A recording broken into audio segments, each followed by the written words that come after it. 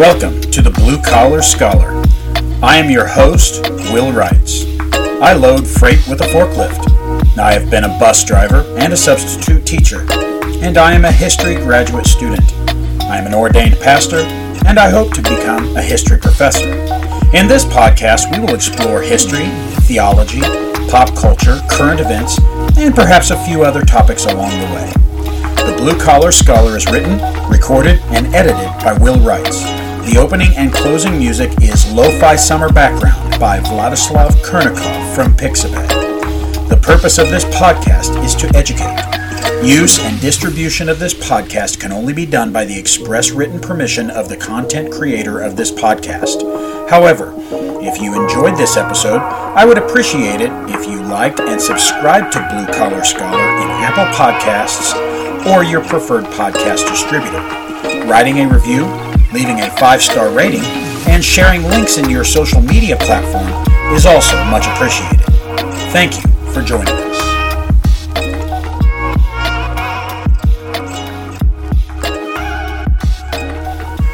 Well, good evening, friends and family. It's good to be back on the podcast. In today's edition of the podcast, we are going to talk about Galatians and the 2 letters to the Thessalonians. But before that, I'm going to share a portion of the lecture where we talk a little bit about the background of the author of those letters, and that's the Apostle Paul.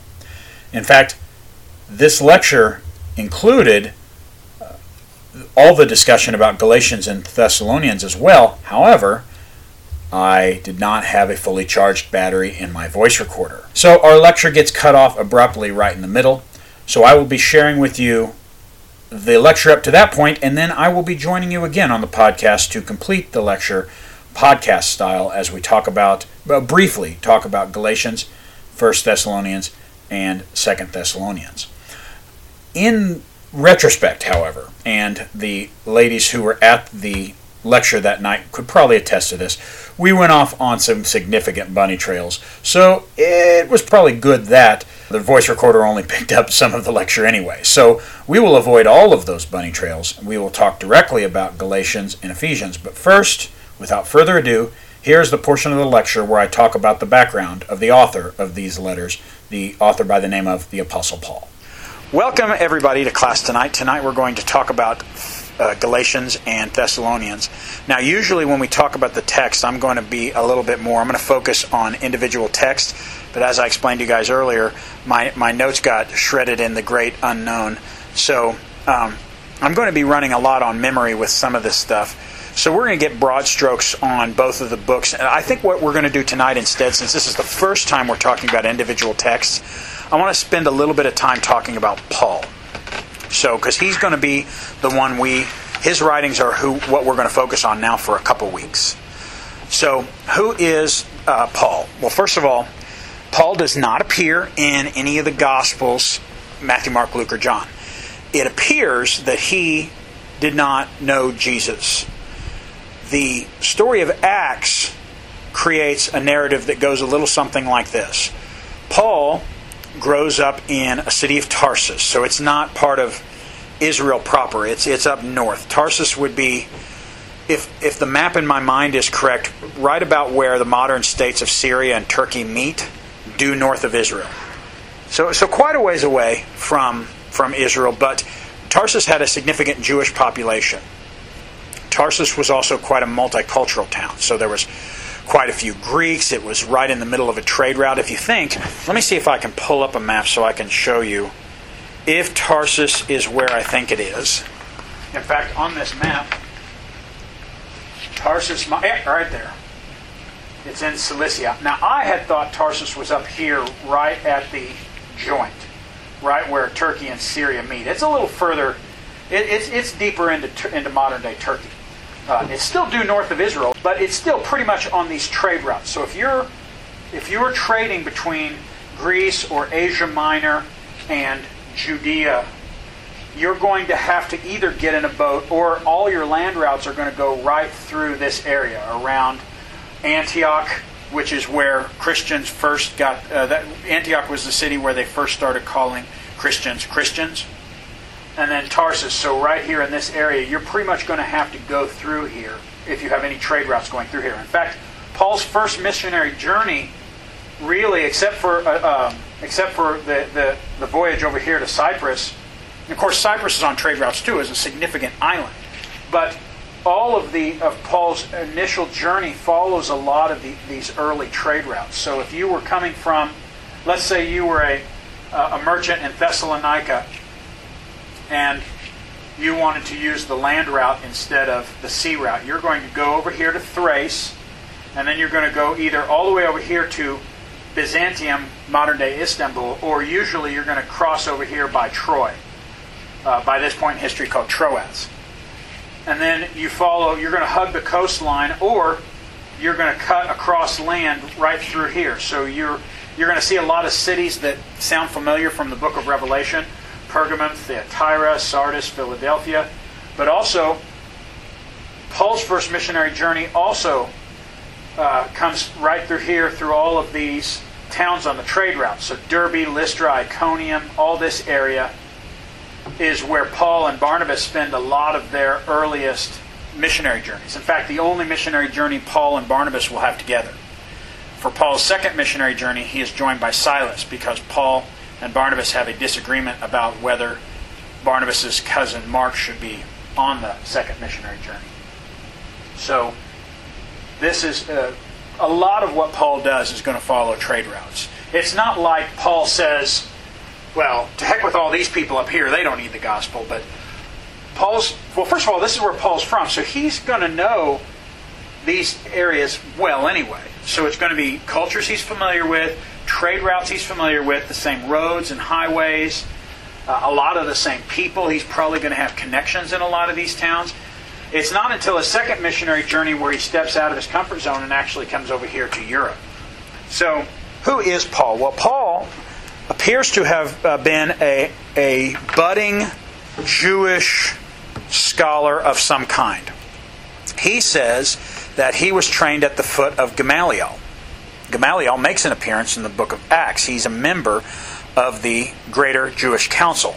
So if I know my Jewish councils right, which might not be true, it's not necessarily part of the biblical story I've studied in depth, but there were groups of priests that lived closer to Jerusalem, and they acted kind of like the cabinet, like the president's cabinet. They would meet more regularly and make decisions. But the larger groups, the Sanhedrin, would meet, and you'd have this larger meetings, and Gamaliel was part of that. So he's not from real near Jerusalem.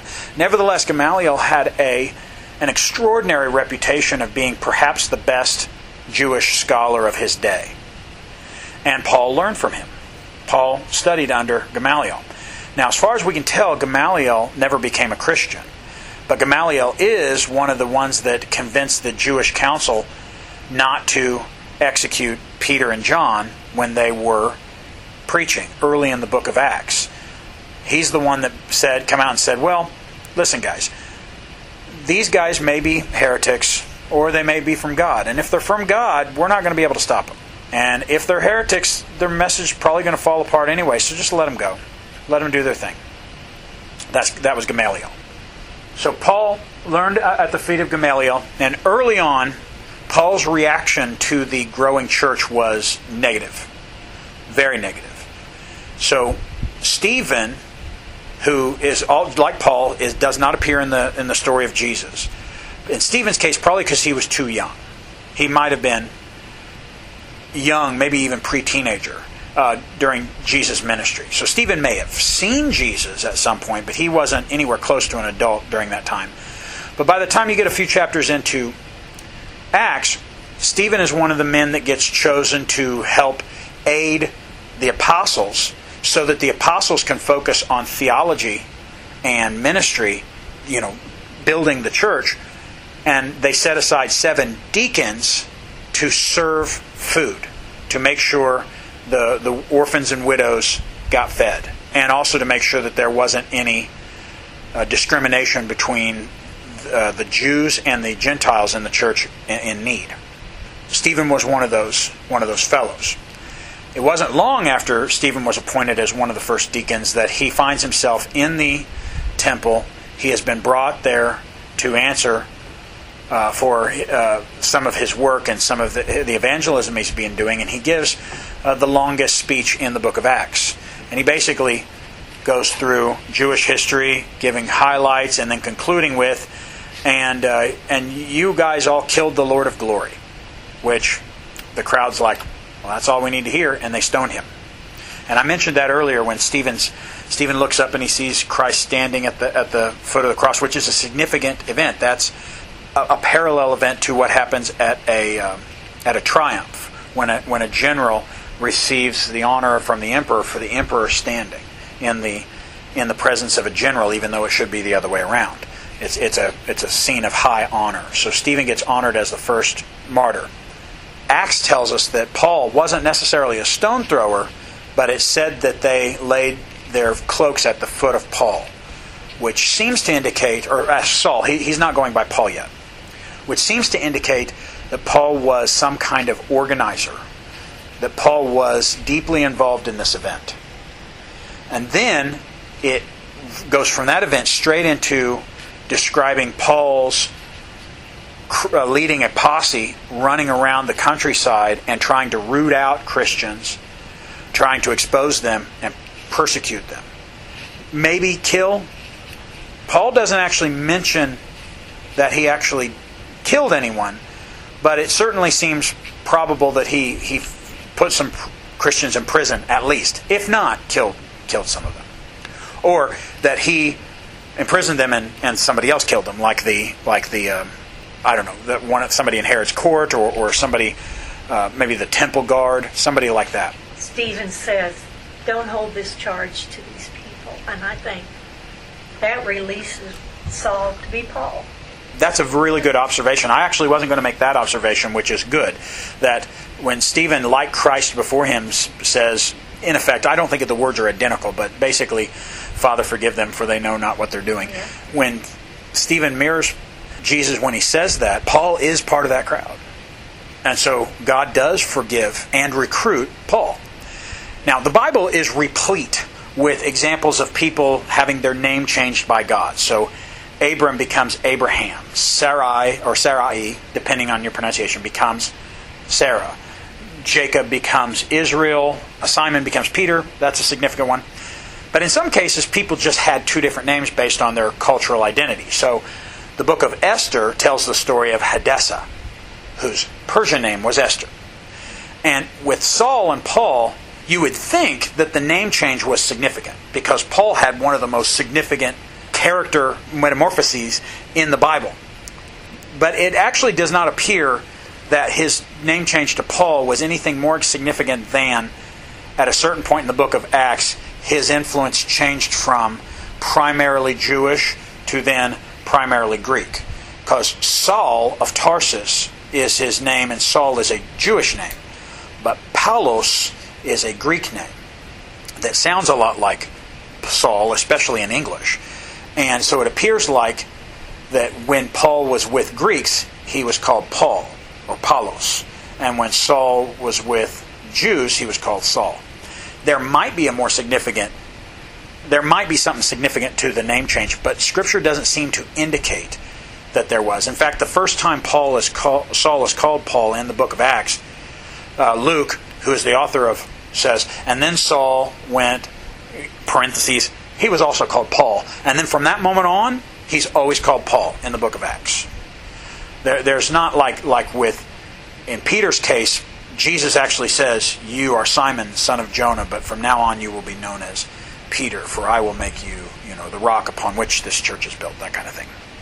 So in Peter's case, it was definitely the name change was a significant part of his story. With Paul, it does not actually appear to be the case. That it just appears like, as a very multicultural man, he was able to have a name that reflected each culture. If you've ever met a foreign exchange student from an Asian nation, from a college, almost always they're going to choose an English or an American name to go by while they're here, because most of us and our tricky, we slip over their names. And I'm not saying their names are weird. I'm saying we don't have the ability to pronounce their totally normal Asian names. So a lot of times they'll choose a name that they like. So Paul, well, I'm gonna stick to the naming tradition. He's still known in the book of Acts as Saul at this point. So Saul is working hard to try to persecute the church. And while on the road to Damascus, from Jerusalem to Damascus it veers east, but for all intents and purposes it's straight north.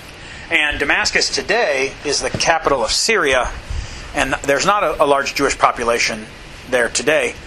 At this point in history, there was a significant Jewish population. Paul was on the road to Damascus in order to root out Christians in the synagogues of Damascus. And according to the book of Acts, while on the road to Damascus, Jesus appears to Paul. Luke tries really hard to make it clear that this is not just a vision, that Jesus appeared to Paul. It's not like Jesus' appearances after his resurrection, where like he comes alongside two disciples who were walking to Emmaus and they didn't even recognize him. In this case, Jesus appears in extraordinary glory. So it's Jesus' most unique resurrection experience, to be sure. But the book of Acts is clear that the other people who were with him saw the light and heard something. But Jesus appeared to Paul specifically. If it was just a vision, the other people wouldn't have experienced it. But it was something between a resurrection experience and a vision, because only Paul heard the voice as a voice, and only Paul saw the Lord. And Jesus says, "Saul, Saul, why do you persecute me?" And he basically blinds Paul, so Paul has to go to Damascus, and then the same people he was going to root out are the ones that then come beside him, lead him officially to the Lord. Interestingly enough, Jesus doesn't do his own evangelism. Instead, Jesus sends... Is it Ananias? Ananias, yes. I was trying to think, because we got to be... Yeah. Jesus sends Ananias, not to be confused with the other Ananias of Acts, Ananias and Sapphira, who hid the amount of money they were giving to the church, and so the Holy Spirit struck them dead. We'll get to that when we talk about Acts. But yes, Ananias was a disciple in Damascus. And so one of the people Saul was going to persecute actually leads Paul to the Lord, and then Paul starts ministering right then and there. Because he's been trained at the foot of Gamaliel. He knows the Old Testament. And there is no New Testament yet. Paul is still a good decade away from beginning his first missionary trip, and he won't start writing until after that first missionary trip. And it's possible James was written before Galatians, but I don't tend to think so. I think Galatians is the first words written in the New Testament. So Paul doesn't have a New Testament yet. What he has is the Old Testament, which he already knows pretty well. Well, welcome back, friends and family. As you can tell, the lecture kind of cut out abruptly there. We're going to take this opportunity to end the discussion of Paul, although I'm sure during my lecture I did go on with some other topics, but that was pretty much a good place to end the discussion of Paul as the author, and now is a good time to begin discussion of Galatians, 1 Thessalonians, and 2 Thessalonians, which after all was the purpose of this lecture for the New Testament class that I'm teaching. Now, I did allude to in the lecture, you probably heard me say that I lost my notes for this class. I'm not asking for apology or sympathy, but it's one of those things where I have a full-time job, 50-hour a week, and I'm also taking a class to try to earn my master's degree in history, so I only have so much time during the day. And the notes that I had created for this class weren't that great to begin with. They weren't as detailed as I would like, and then I couldn't find them. In fact, I still haven't found them. So what you're about to hear now, as I conclude this podcast, is I'm going to give a real brief outline of some of what I talked about in class the other night. And then we're going to wrap it up and get ready. The next podcast episode will be about Romans. So first of all, let's talk about Galatians. Is Galatians the oldest book in the New Testament? I firmly believe that it is, and here is why. There's actually two theories on what Galatians is talking about. The Galatians, the group of people, are actually Celtic in origin. In class we showed a map to show the modern Celts, and modern Celts live in Ireland, Wales, the Cornish tip of England, Scotland, and also the peninsula of Brittany in France. But a few thousand years ago, hundreds of years ago, the Celts were spread out much further across Europe. In fact, probably the furthest the Celts spread out was into modern-day Turkey. The coastline of the Black Sea along the southern part of the Black Sea, so the northern part of modern-day Turkey, was a Galatian area. They were the Celtic peoples known as the Galatians, who are closely related to the Celtic peoples known as the Gauls. And Roman Gaul is modern-day France. So you can see the Celtic people were spread throughout the central part of Europe, all the way from Ireland to Turkey. These days, the Celtic people in that area have pretty much blended into the people groups around them, or they've migrated away. There's not a significant Celtic presence, or at least not a significant presence of people who identify themselves as either Celtic or Galatian in Turkey today. Nevertheless, during Paul's day, there was a significant people group along the northern coast of Turkey, or the southern coast of the Black Sea, that were known as Galatians. So for a long time, most people assumed that this letter was to those people, the Galatians. If that's the case, then we have to assume that the book of Galatians, or the epistle to the Galatians, was written quite late in Paul's ministry, because there's nowhere in Acts that describes Paul taking a trip that far north into what is now Turkey. In fact, all of Paul's journeys pretty much hug the coastline as he follows trade routes through Asia Minor, or eastern Turkey today, and along areas and both islands and mainland Greece, and then later into islands such as Crete and Malta and Italy. Church tradition tells us that perhaps he went as far as Spain. But for the most part, Paul tended to stick to coastlines and trade routes. If he did have a trip to the Galatians, and the book of Galatians does indicate that he is speaking to people who he's had a previous relationship with, then we have to assume this trip to Galatia was after the events of Acts, which would put Galatians probably as one of his last books, to be honest with you. Most modern evangelical scholars no longer accept this, because we've begun to understand that the word Galatia kind of meant two different things. Now, it's possible that the way the Romans organized things, that the trade route cities in the south were all kind of part of the same state. A good example might be Maryland today, how the western part of Maryland kind of extends out like a tail, or like Oklahoma does the same thing, where you might be smack dab in the middle of that tail or that panhandle, and you're surrounded by other states. The heart of your state is actually very far away. The same might have been true of Galatia, where the heart of the Galatian territories was in the Celtic areas along the Black Sea, but some of the areas that the Romans considered to be Galatian would have been the cities toward the south in Asia Minor, the same cities where Paul's first missionary journey traveled to, cities like Lystra and Iconium and Derbe. Or there was just two areas called Galatia. For some reason you had the North Galatia, and then for other reasons maybe you had a South Galatia. I kind of tend towards maybe the first option, where the trade route cities that we're familiar with, the ones that Paul went to on his first missionary journey, are all somehow connected with the area to the north. But there's no indication that Paul ever went to the north. There's no indication that Paul actually went to the areas where the Celts or the Galatians were a majority group.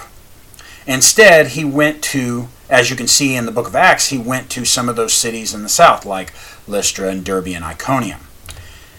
And those cities along the trade routes were considered Galatia. So why would Paul refer to them as Galatians? Why not just refer to them as the individual cities? In fact, Paul wrote letters to all kinds of individual cities, like Thessalonica, which is the other books we're going to talk about tonight, 1st and 2nd Thessalonians, as well as Corinth and Rome and a lot of other places where Paul wrote to. He just wrote to individual cities. So why write to an entire group?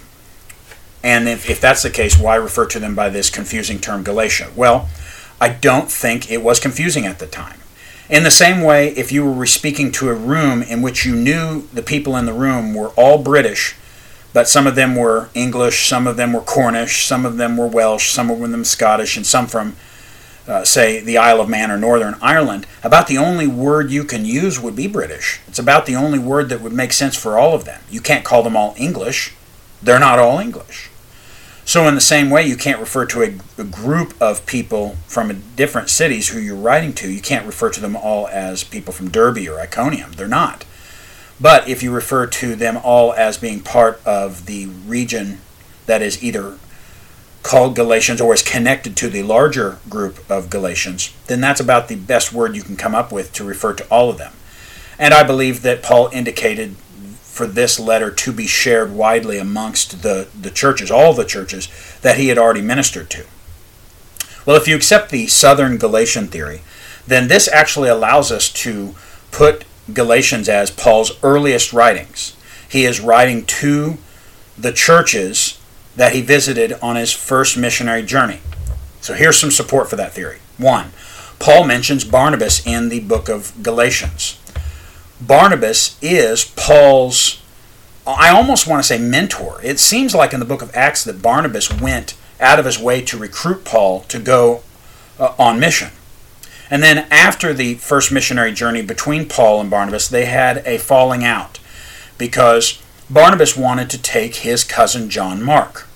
But the problem is they had already taken John Mark on mission, and John Mark got homesick and left. And so when they're getting ready for the second missionary journey, Barnabas wants to give Mark a second chance, and Paul does not want to give Mark a second chance. So we don't know exactly how it went down, whether it was an amicable split or maybe it was quite ugly. But the fact that Paul never mentions Barnabas again is kind of an indication that maybe it was an ugly split. Barnabas takes John Mark, and they go one way, and Paul takes Silas as his new missionary partner, and they go a different direction, and thus begins the second missionary journey. So by mentioning Barnabas, this indicates that the book of Galatians, or the epistle, the letter to the Galatians, was written before the split between Paul and Barnabas. So this letter might have begun its composition while the first missionary journey was still going on, maybe on their way back home. Certainly before the Council of Jerusalem. And the reason I say that, Council of Jerusalem, Acts 15, I believe, the reason I say that is because the Council of Jerusalem met to discuss issues relating to Gentiles, non-Jewish people, being added to the church. And they seem to have settled the issue of circumcision at the Council of Jerusalem. But in the book of Galatians, Paul's still talking about it as an issue. He's dealing with it. It is kind of his primary theological issue in the letter to the epistles, which indicates that perhaps, in the epistle to the Galatians, which seems to indicate that this letter was written before the council met, maybe before it concluded, but it seems to be before the council met. If Paul was writing after the Council of Jerusalem, you would think that he would be appealing to the decision made by the church elders at the Council of Jerusalem, but he doesn't. And so the mention of Barnabas, but not mentioning the Council of Jerusalem, seems to indicate this is a very early letter, and almost certainly the earliest thing that Paul writes. So who's he writing to? Well, he's writing to the people in these churches that he met on his first missionary journey along the trade routes in what apparently was a southern extension of the area known as Galatia. Paul also mentions in the book of Galatians that he has a public confrontation with Peter, which is a very interesting moment, which you would hope would have been in the book of Acts, but it wasn't, for whatever reason. The issue was, and this is the main theological contention of the book, the reason why Paul is writing the book, is because there seems to be a problem with a group of Judaizers. Now, there is some disagreement with who these Judaizers were exactly, but the text seems to indicate that they were proclaimed Christians, perhaps even Paul's converts, who were so enamored with the Old Testament law that they wanted everybody to become Jewish. So that leaves options that these were Jewish converts, people who already knew the law and had come under some kind of personal conviction that they needed to stick to their original religious convictions, the law of Moses, as well as new convictions as being saved by grace through Jesus Christ. Or they were Gentile Christians who, after coming to Christ, then went to their scriptures, which are just the Old Testament. There is no New Testament written yet. Galatians is the first words written in the New Testament. And so they don't have a New Testament yet. They go to the Old Testament, and lo and behold, after reading the Old Testament, they feel like they need to be obeying Jewish rites and customs and ceremonies and laws. There's other possibilities that the Judaizers perhaps had some kind of something else going on, some kind of Gnostic or proto-Gnostic beliefs or systems. I've heard some discussions of this, and I'm open to it, but I think the more simple reading of the text is that there were people that wanted the Christian church to become more Jewish, and perhaps even that the Christians would become an extension of Judaism and less of a faith based on Christ, but more of a law, or more of a religion based on law, the Old Testament law, that just happened to acknowledge Christ as Messiah. So Paul was writing to counter this. The mention of Peter comes because when Peter comes to apparently one of these churches, and they meet together, and then other Jews come from Jerusalem, presumably Christian Jews, but Jewish people, easily identifiable Jewish people. Peter then stopped meeting with the Gentiles in the church, and Paul called him out on it, that the church needs to be a universal church, that Jews and Gentiles both have their place in the church, but we are all the church together. And so, who wrote the gospel of the who wrote the epistle to the Galatians? Paul did. When did he write it? He wrote it very early, probably 48, 49 AD, somewhere in that range, before the Council of Jerusalem, probably just after the first missionary journey ended. And he is writing to the cities along the trade route in Asia Minor, the same cities he went to with Barnabas in his first missionary journey. The next oldest books in the New Testament are 1 Thessalonians, and we'll talk about 2 Thessalonians in a second. 2 Thessalonians might not be quite as early as Galatians and 1 Thessalonians, but let's start with 1 Thessalonians. The first thing that stands out when you read 1 Thessalonians is that Paul's not the only acknowledged writer. The first epistle to the Thessalonians is acknowledged to have been written by Paul and Silas and Timothy. So this comes clearly after, obviously because he's writing to the Thessalonians as well. We'll get to that in a second. But Paul starts the second missionary journey with Silas as his partner, and then early in that missionary journey, Timothy joins up. Silas is Jewish, Timothy is half Jewish. And together they proceed on the missionary journey. Somewhere in the early stages of the second missionary journey, Paul receives a vision of a man of Macedonia and believes that it is his call to go to Europe. So he goes to Philippi, the port city of the Macedonians. And then the second city he goes to is Thessalonica, also known as Thessaly in ancient history, and I don't know how to pronounce it in the modern Greek tongue, but Thessaloniki, I believe, is the modern name of the city. It is on the coastline of Greece. Most cities in Greece are on the coastline. It's on the coastline of Greece towards the north end. And So this indicates that the letter was written after Paul joined up with Silas and Timothy, and after he has already met with the Thessalonians. And since he's writing to them, he's not currently in Thessalonica.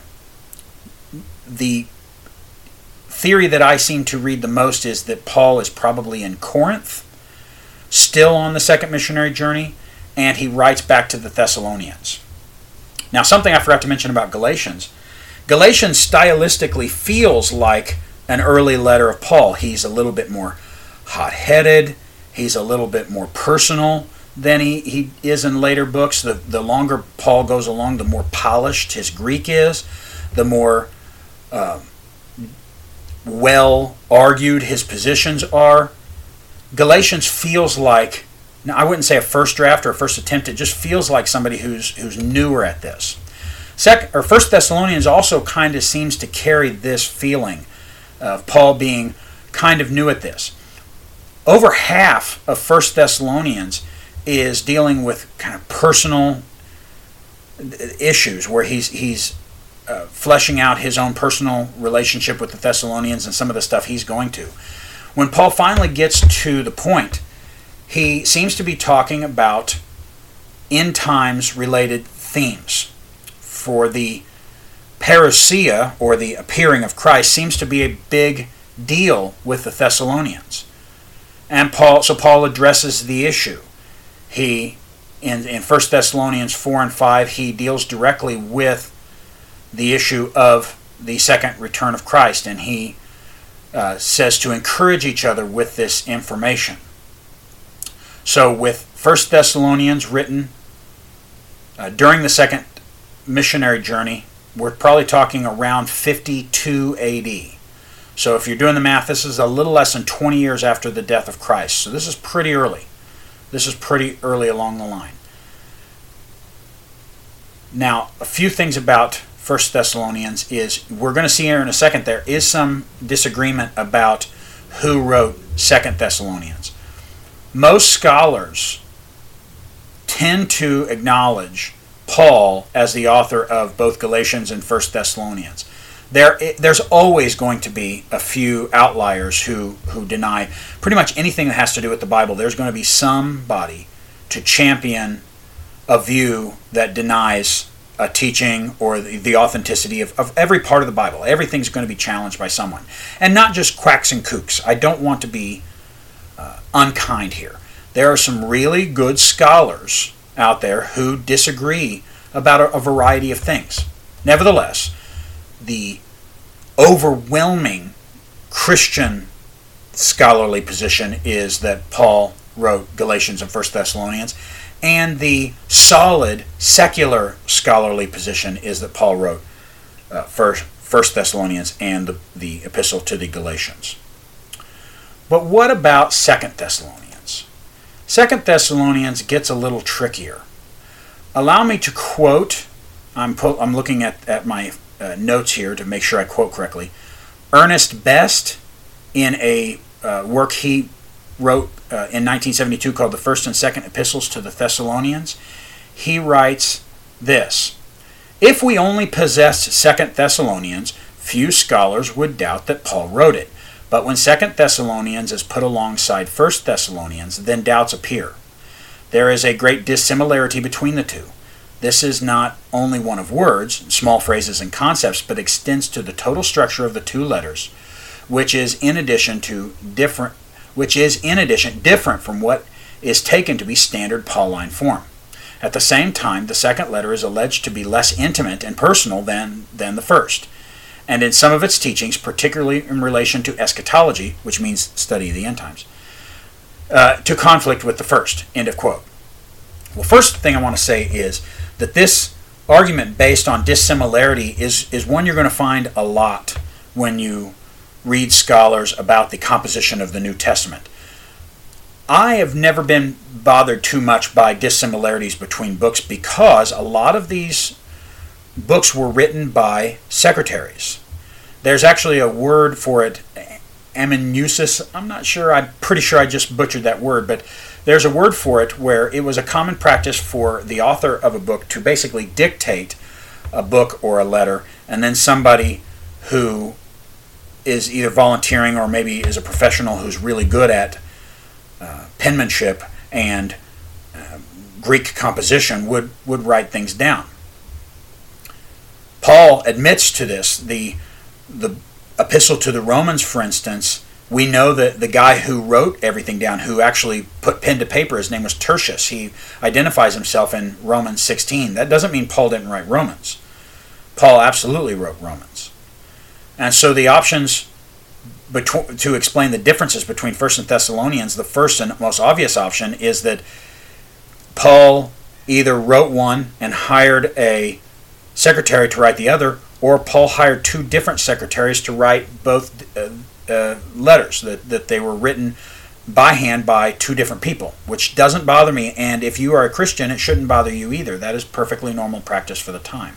Now, as for the letter being less personal, that's because I believe 2nd Thessalonians is not written as early as most scholars seem to think so.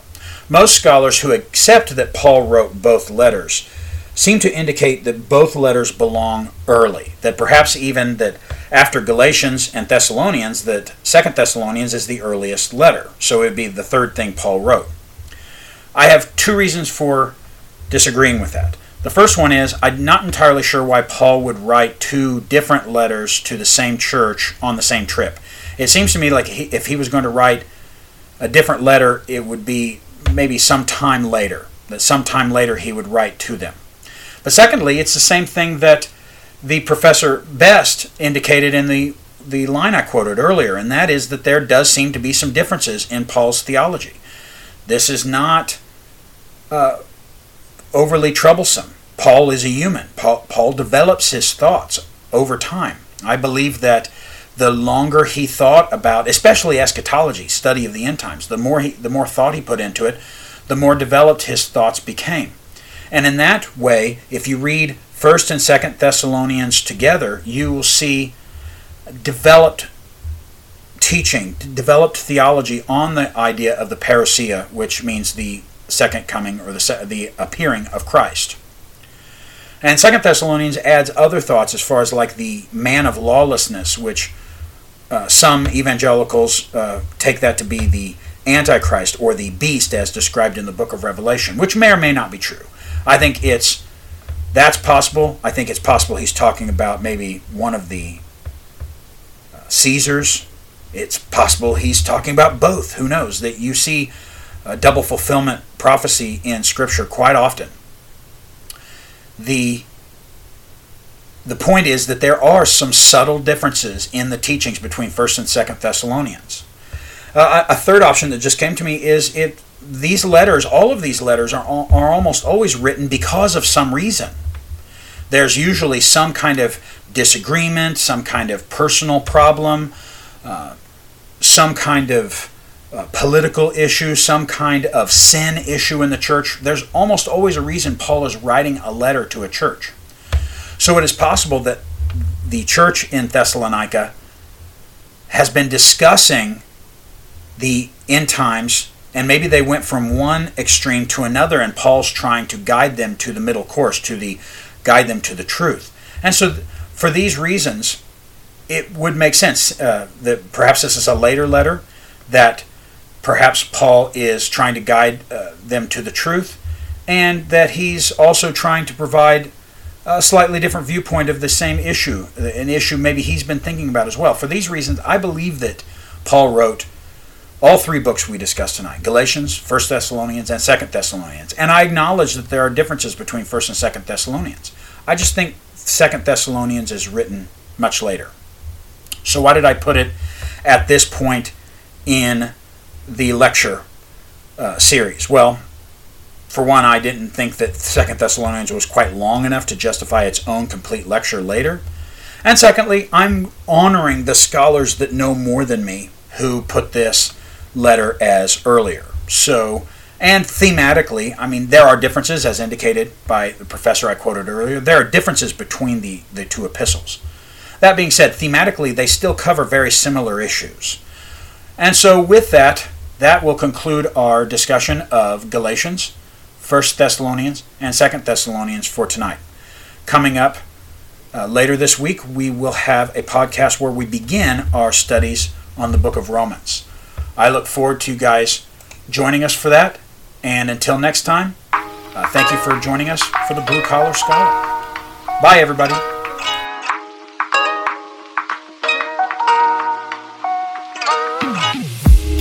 We hope you have enjoyed this production of the Blue Collar Scholar. I am your host, Will Wrights. Any factual errors made in the preparation or recording of this podcast are unintentional, and your feedback is welcome. You may contact me at thewillwrights@gmail.com. That's THEWILLREITZ@gmail.com. The Blue Collar Scholar is written, recorded, and edited by Will Wrights. The purpose of this podcast is to educate. Use and distribution of this podcast can only be done by the express written permission of the content creator of this podcast. We hope you have enjoyed this episode, and we hope you will be back to download more. And thank you.